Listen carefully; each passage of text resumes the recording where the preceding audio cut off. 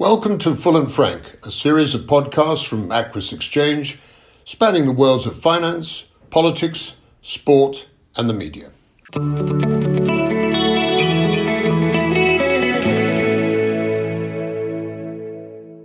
Welcome to this Full and Frank podcast on behalf of Aquis Exchange. I'm Michael Wilson, joined by my good friend David Buick. Hello, David. How are you? Good morning to you, Michael. Really well, and really looking forward to this podcast. Our special guest is Kim Darroch, former British diplomat, was British ambassador to the US between January 2016 and December 2019, and just crowning really a long history of diplomatic achievement. When you were at school, was this something that you actually wanted to do? I mean, when you look at the statistics of your career, it looks like it. Or did you have other ambitions? Michael, I think my only ambition when I was at school was be some sort of professional sportsman. Sadly, I lacked the talent in any sport to make it to any sort of competitive level.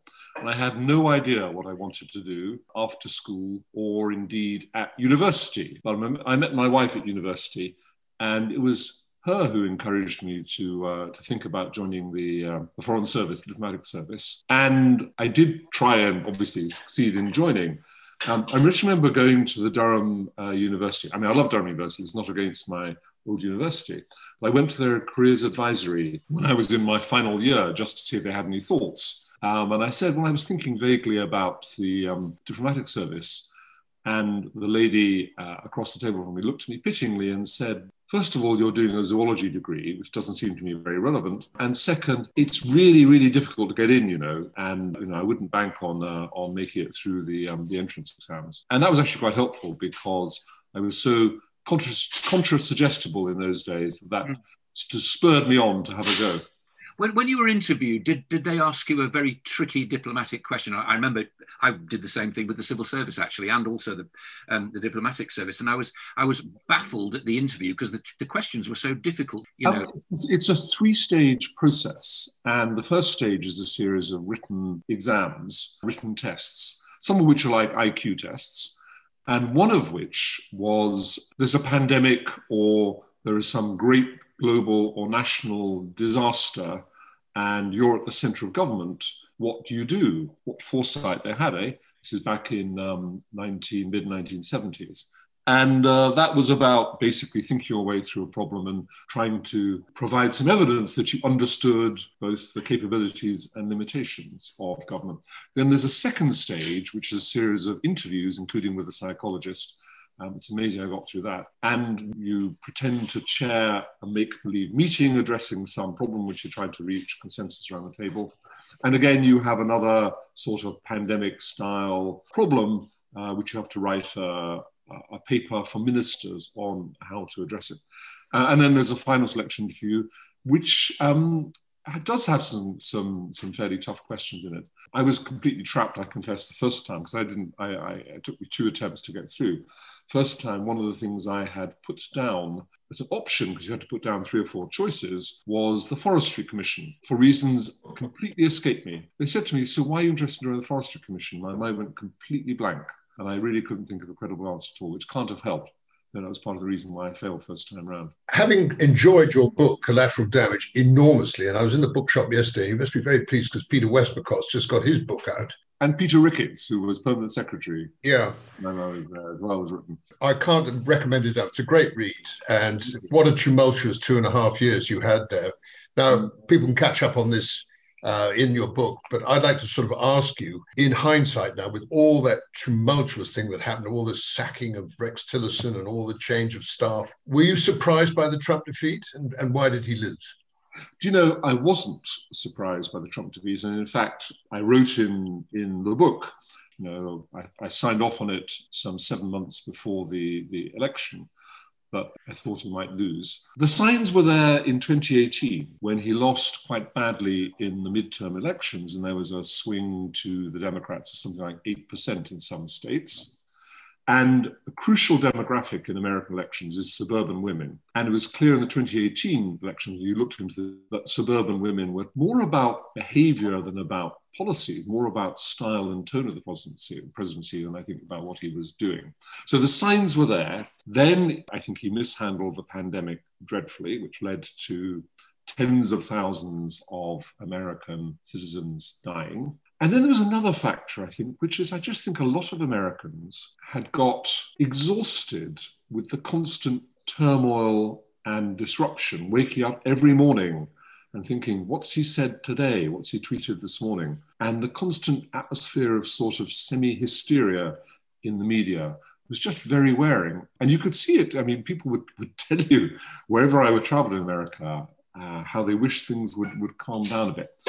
Add all of that together and you get to a Democrat victory. Plus, I think Trump's lack of delivery on some of the things he had promised. But, crucial factor, Trump still, in losing, got some 8 million more votes than he did in 2016, and the most votes of any losing candidate in American history. So there is still something extraordinarily magnetic about his appeal. You mentioned before you took up your appointment that you and your wife, because your son, I think, was lecturing in Nashville, made this trip around the southern part of the United States.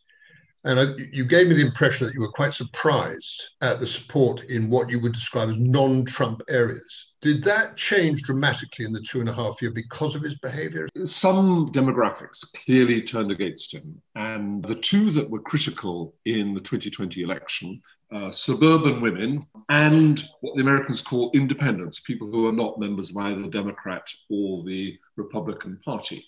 And they turned, Hillary Clinton lost them by a substantial margin in 2016, and Biden won them by a substantial margin in 2020. The other factor, though, is that both in 2016 and in 2020, the Republican vote turned out in massive numbers. So there was still that underlying enthusiasm for their candidate. But there was a big difference between the Democrat turnout in 2016 for Clinton and in 2020 for Biden. In part, maybe they just liked Biden more as a candidate. In part, it may have been anti-Trump. But put those three factors together. And in particular, remember, Trump won the election on the basis of 3 states, Michigan, Wisconsin, and Pennsylvania, and it was a total of 70,000 votes in those 3 states, which is tiny in a country of 350 million people. And Biden won those 3 states, which are traditionally Democrat, back in 2020. And that, I think, was as much as anything about Trump's lack of delivery on all his promises of reviving the Rust Belt. We love democracies, don't we? Because they're so unpredictable and the least worst system and all that kind of stuff. But riddle me this, if you would. You know, when I was doing interviews with people about Brexit and so on, and after the referendum in 2016, I was saying, so what I don't understand about this is, you say that we're better off staying within the EU. So why was it then that people in the poorer parts of the country, and indeed some of the poorest parts of the country, voted for Brexit? Because what they were actually voting for was money being taken away from them, because it was pretty sure that, the EU or the EC, whatever it may be, the European Union project would be dishing out money at some stage to those poorer areas. And yet they said, you've not been listening to us. That's the reason that we voted to go. Did you feel that about the Trump supporters at the time? They felt there was some kind of bubble in Washington, like we felt there's a bubble in Westminster. Yeah, Mike, we could talk all day about what happened on Brexit, because I didn't see Brexit coming. I always thought it would be close, but I thought in the end the economic arguments would override the Leave arguments, which were basically about emotion, I thought, and that people would vote for their economic interests. And as you say, they didn't. And one of the factors in that was people who were in a bad economic position didn't actually buy this stuff about this will hit you economically, because they didn't believe it could get any worse. You could see interviews in the aftermath of Brexit with people saying, well, it's not going to get any worse from here. That GDP that's going to be damaged, that's London's GDP, it's not ours here. And I think there is a real read across to the Trump victory in 2016. Because there's no question but that he appealed to a lot of people who felt that Washington had forgotten them and who weren't voting for either party. And Trump touched a chord with them. There is something brilliant, genius, if you like, in the way that Trump connects with blue-collar, economically disadvantaged, marginalized Americans. And inequality has grown massively in America over the past 4 or 5 decades. Very visibly, because people can see how rich people on the east and west coasts are. And this economically disadvantaged and they believe forgotten and ignored group, they all went for Trump. And many of them may not have voted in lots of previous elections, but Trump got them out and got their votes on their ballot papers. And in the end, I say it was a narrow victory, but that's what delivered it for him. Just interested in this. Did you feel at the time there was this, you know what I'm going to ask you, don't you? The inverted commas special relationship. And did it suffer in the time, not because of you, but I mean in the time that you were there? Did it alter in any kind of way? Because if you look at, you know, remember Obama saying, he was supposed to have said, wasn't it, it would be right at the end of the queue for trade and all the rest of it. Yeah. And he wasn't quite sure what the message from Trump was, and we're not quite sure what the message from Biden is, and so on. What do you feel about the relationship between us and them? I don't think Obama actually was a massive fan of the special relationship. It's not a term that he would use, except ironically. I don't think that apart from during his state visit, when he was making speeches over here, Trump ever thought of the UK relationship as especially special. He would always talk about his mother coming from Scotland and how fond he was of his Scottish golf courses. Yeah. But he had a rather negative view of how the UK had developed over the past few decades.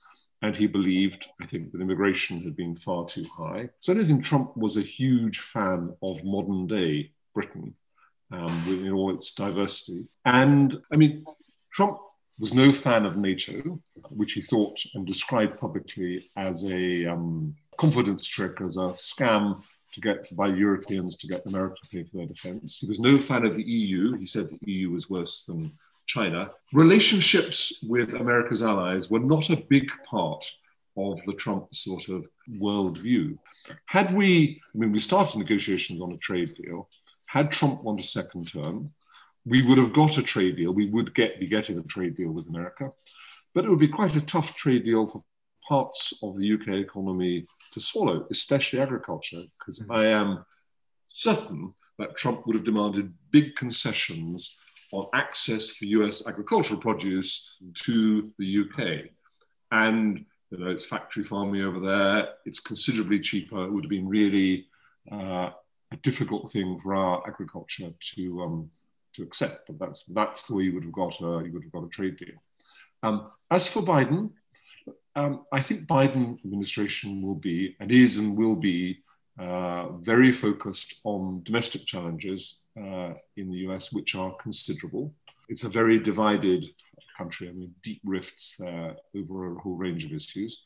And I don't think any trade deals are his priority, at least for the next 2-3 years. So I would be surprised if we got anywhere on a trade deal with the US in this presidential term. It's not impossible, but I'd be surprised. But in terms of the effort you have to put into trade negotiations, it's much more advantageous to do a negotiation with a big bloc like the Asia-Pacific group or like the EU than to do it with a small country, a comparatively small country like the UK. So there would be people inside the Biden administration who say, if we're going to do any trade deals, we need to put the effort into a much more advantageous, bigger one than one with the UK. So we'll see, but I'm a bit pessimistic about that.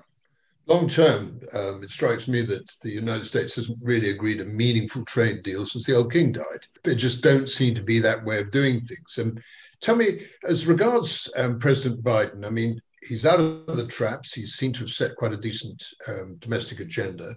And Kamala Harris is there in the background. Is she somebody that could take over the reins, eventually become the next president, or could we ever see the possibility of a return like the phoenix of the ashes of President Trump? Yeah, interesting questions. I mean, it's fascinating that we are sort of 6 months into the Biden first term, and already we're thinking about 2024. But Biden's made a strong start, a stronger start than many of us, many would have expected. He has been, in a way, blessed by the Republicans managing to blow Georgia, giving him a majority, not just in the House of Representatives, but also in the Senate. And he's doing a lot because he will worry that they will lose the Senate majority in the midterms, which are now 18 months away or so. So he's got to try and get all legislation he wants through in the next 18 months. He's taken America back into the Paris Climate Change Agreement, taken America back into the WHO. He's restored relations, he would hope, with allies. He's trying to tackle race issues in the UK. So he's a man in a hurry. If he doesn't run in 2024, Kamala Harris, I think, would certainly run. She didn't actually flourish as a candidate in 2020, and she ran out of money early, didn't even make it to sort of primary debates. But there's no doubt that the platform that being vice president will give her will be a big advantage. There will be others. I think Pete Buttigieg, who is now Secretary of State for Transport, who did run a brilliant campaign in 2020 elections, will run again. And he's in his 30s still, so he can run. Amazing. Yeah. He can run a dozen times. And then Alexandra Ocasio-Cortez is a rising star on the progressive wing of the party. But she's only in her 20s at the moment, but once you're in the 30s, you can run, and she might run then. And then there are people who missed out in whose candidacies never got off the ground in 2020, like Cory Booker, who might run again. On the Republican side, I think there'll be a huge field. I'm not sure if Trump will run again. I think he will keep his options open. He will keep teasing that he's going to run. I think he will wait and see how the midterms go. And where the Republican Party is. But if you asked me, if you twisted my arm and said, you've got to say one or another, will he run or not? On balance, I think he won't. You said, already talking about 2024, if you were a Chinese leader, you wouldn't be thinking about political terms, would you? You'd be thinking about eras. You'd be thinking about much longer, slow steps and all the rest of it. Given that in mind, it's very easy to build an argument of Easternization and all the rest of it, and I certainly understand that. Tell me what you feel about China. Do you share the view that it's a bit like Japan will get old before everybody gets rich? Yeah, interesting question. And I don't claim to be a great China expert. I'd last been to China a long time previously. I was just astonished by how it had developed.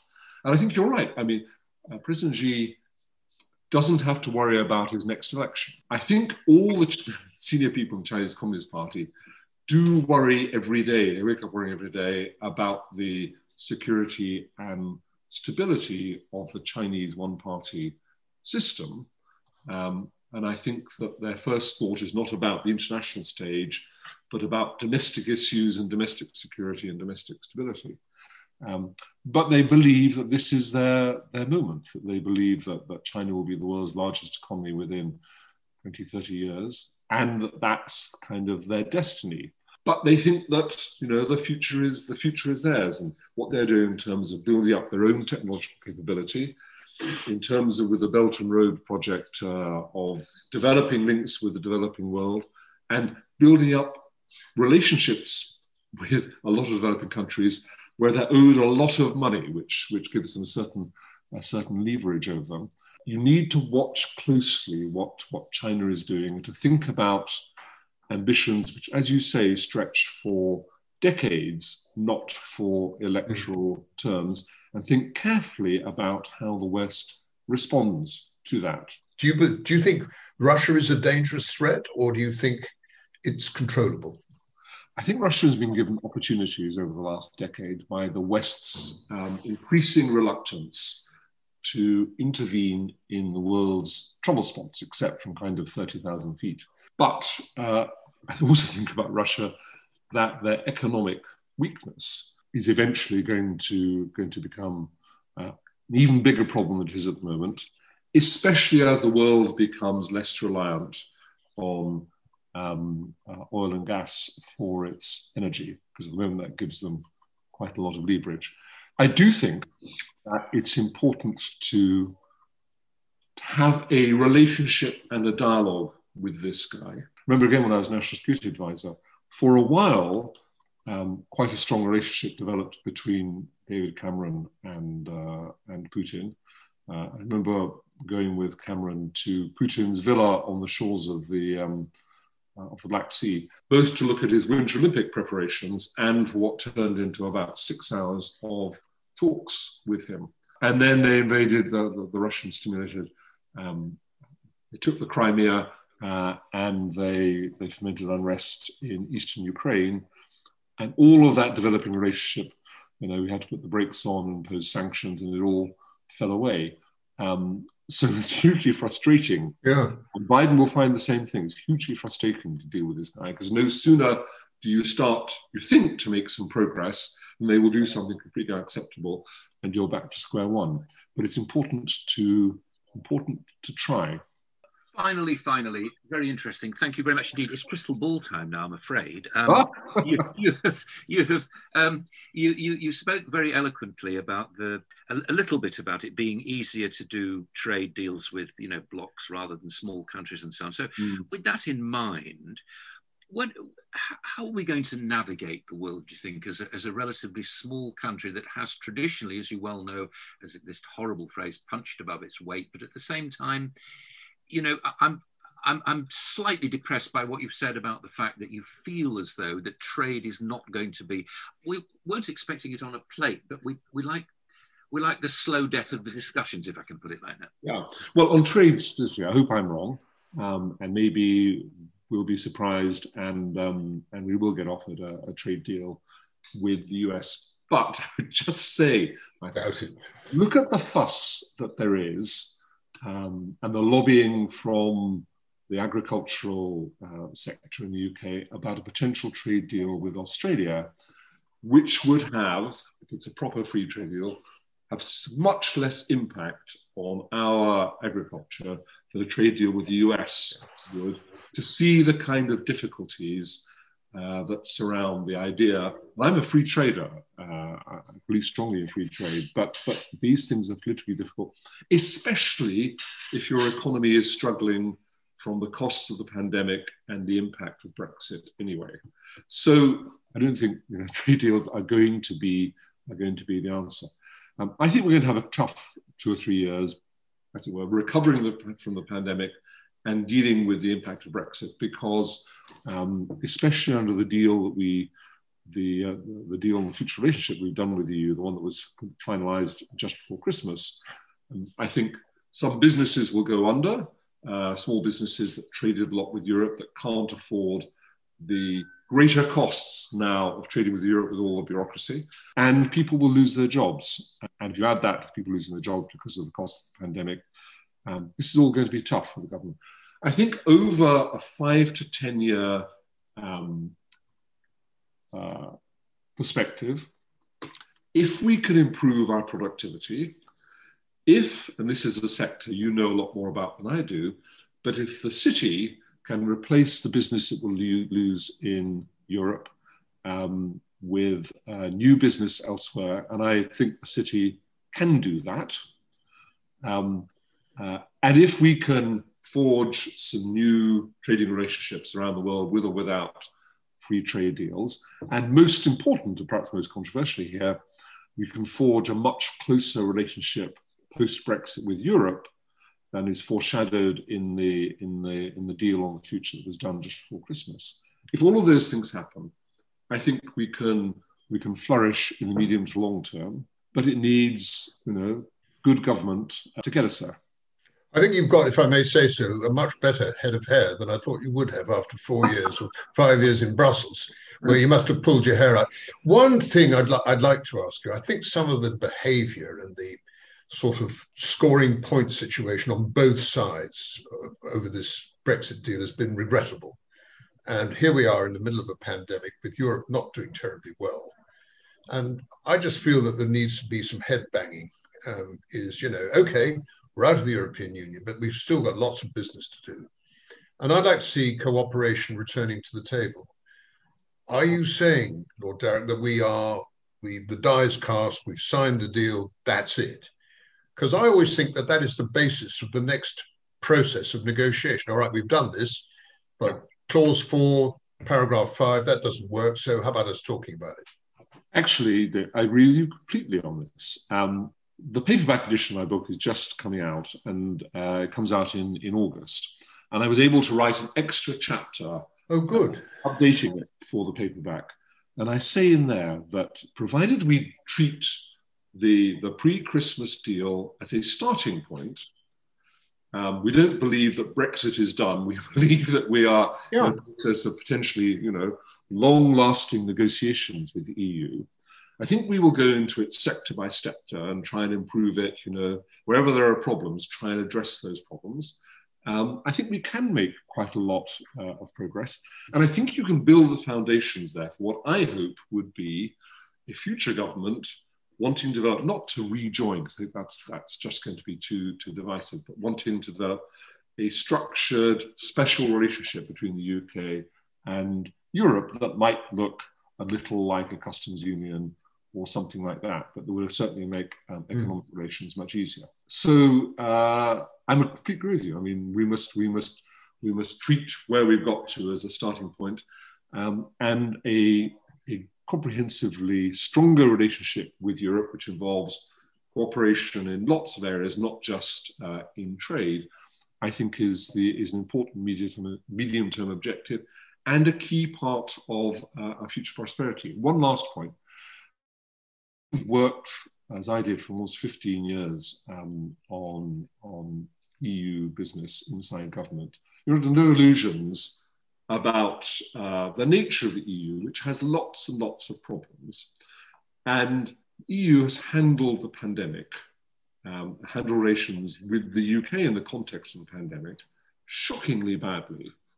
And has almost made it seem like Brexit was a great idea, and I put that down to, I think, to very poor leadership of the European Commission, and some big mistakes. I mean, big mistakes have been made on both sides of the channel, but there have been big mistakes made in Brussels as well, and that's regrettable. I think that's right. Well, it's been an absolute pleasure. I can't thank you enough for your time. I've enjoyed every single minute, thoroughly illuminating and great fun. Thank you very much indeed.